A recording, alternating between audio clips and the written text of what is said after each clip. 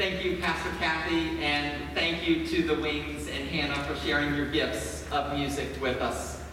We take a pause from my sermon series over the summer on God's call of individuals in the Old Testament, and today we look at a parable about a nation appropriate for our celebration of God and country. Let us pray.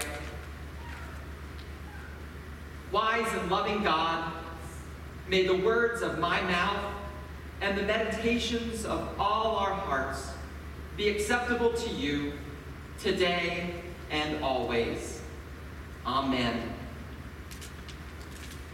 It often gets said that America is baseball, hot dogs, and apple pie. Well, we've been able to have the hot dogs and apple pie perhaps alone, but we've been missing out on the baseball, which we hope will start later this month. Hence, I thought it would be only appropriate that I began this morning with a Yogi Berra quote. Some of you all know that Yogi is well known for his humorous, though at times telling, one-liners. Once upon a time, you'll recall that Yogi said, "You know, the future just ain't what it used to be." I don't know about you, but when I've been tuning in to what is going on in our nation recently, with not only the virus, but with various different tensions, racial and political, I have thought about the 4th of July and Independence Day weekend, and I've kind of mumbled under my breath about America. You know, the future just ain't what it used to be. In fact, I was reading an editorial just the other day, and the writer of the editorial was talking about how throughout the country, fireworks were canceled last night, and parades were also canceled. And in all of this cancellation, part of what people have done is they have adopted an I remember when mentality for America. The I remember when mentality goes something like this. I remember when there was civil discourse. I remember when our streets were safe. I remember when I could gather with my family for the 4th of July. I remember when Republicans and Democrats could actually get along together a little bit. I remember when fill in the blank. And when I read that in an editorial and I put it into conversation with Yogi, I got a little bit down and I began to wonder, what will the future of America be like for my children? Because really and truly, the future just ain't what it used to be. Once upon a time, Jesus told a parable about a nation in distress. Walk back into the parable with me. Pontius Pilate had ordered that a group of Jews from Galilee be killed in the temple. And after seeing that the nation had gone about this horrible atrocity, Jesus decided that he would tell the masses a parable. The parable was about a tree that was not producing fruit. The owner of the tree checked on the tree year after year for about 3 years, we're told in Luke's gospel, and then said, you know what, this tree is not producing any fruit. I really ought to cut it down. And so the owner of the vineyard found the gardener in the vineyard and said, I would like you to cut this tree down. And the gardener in the vineyard, of course, said, no. What I want to do is I want to put some fertilizer around it, and then I want to give it another year. And if the tree bears fruit, great. And if not, cut it down. Often when we consider this parable in Luke's gospel, we do so thinking of it on an individual level.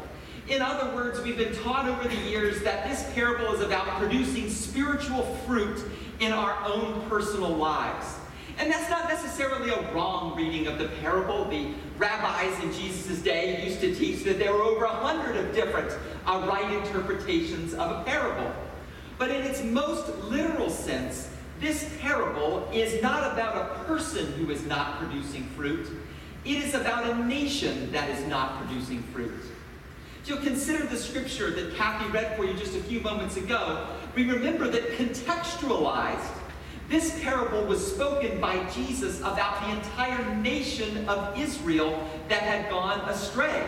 Specifically, Pontius Pilate had executed those folks in the temple, and Jesus was quite upset about a nation that was not bearing fruit. And in being upset about that nation, Jesus told a parable about a tree that was not bearing fruit, but we remember in the parable that God says, give it another year. Scholars are quick to point out that the image of a tree not bearing fruit was an image of a nation going astray, specifically in Isaiah chapter 10. So when Jesus is sharing this parable, he's not just saying, I want you to go about bearing fruit again. I want a nation to go about bearing fruit. So I, Jesus, have not given up on this nation of Israel. Rather, I have hope for its future. Friends, the most important spiritual lesson I learned from the story of Jesus telling the parable of the fig tree in Luke's gospel is this. When it comes to our nation, America, we ought not to give up on it. For really, truly, there are moments where we mumble under our breath, the future of this country just ain't what it used to be. But it's right then when Jesus intercedes in our lives and says, nope, I've got my bag of fertilizer out. Why don't you give it one more year? For I have hope for this country. I believe that it can and will still bear fruit. Interestingly enough, this is the hope of our forebears here at United Church. For part of what we remember as a congregational church is that we are here today because there was a group of people who did not give up hope on America and who believed that America would bear new, lasting fruit. For as a congregational church, part of what distinguishes our tradition from many other Christian traditions is that we did not come from Europe. The Episcopal Church, the Roman Catholic Church, the Lutheran Church, the Anabaptist tradition, as well as the Presbyterian tradition and the Wesleyan tradition in the United Methodist Church, all came with European roots. But as Congregationalists, we were founded by a group of Christians who did leave Europe, yes, but established the church in America for it to be a city on a hill for all to see. In fact, if you were to take a course on American religion, the course would focus on the two religions that were founded in America: Congregationalism, the religion of the Pilgrims, us, and the Mormons. And so part of what we remember on this July 4th weekend as Congregationalists is that we are part of a tradition that is quite frankly wrapped up in the very history of America itself.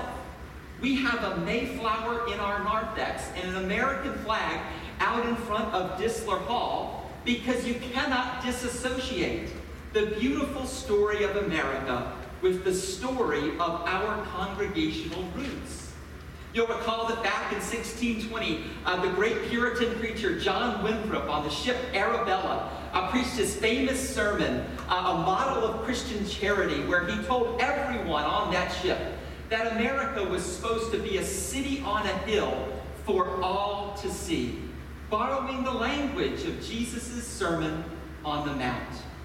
There is a congregational church on Marco Island because a group of people hundreds of years ago did not give up on America, but rather decided to be the fertilizer and to bring forth fruit and the pursuit of happiness in a new nation where the whole world could look to see the love and grace of God.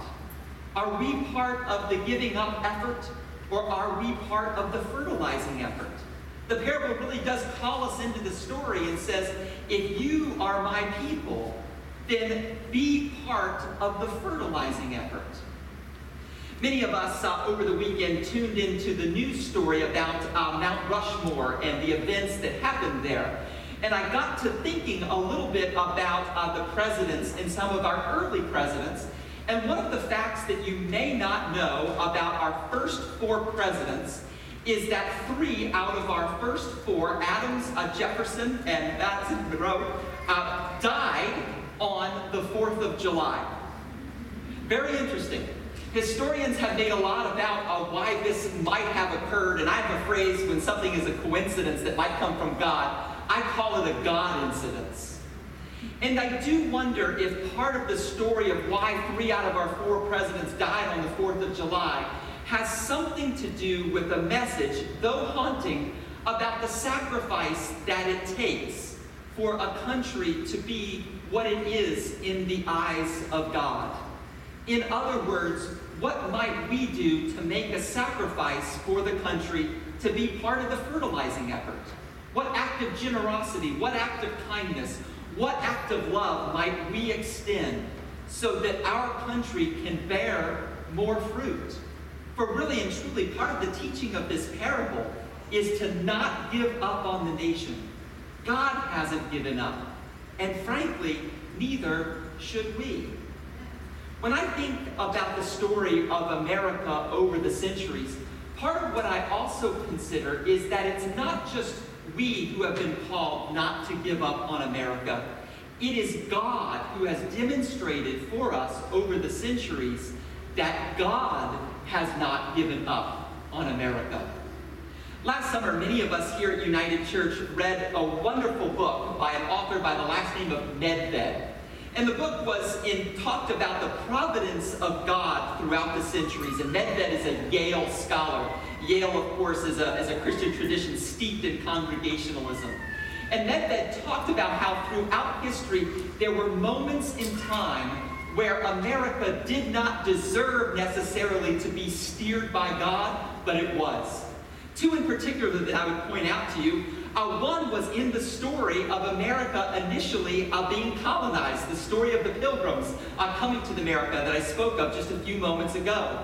Medved details the exact spot in which they wanted to land, but according to Medved, there were some terrible, terrible storms and winds that blew the early settlers off course.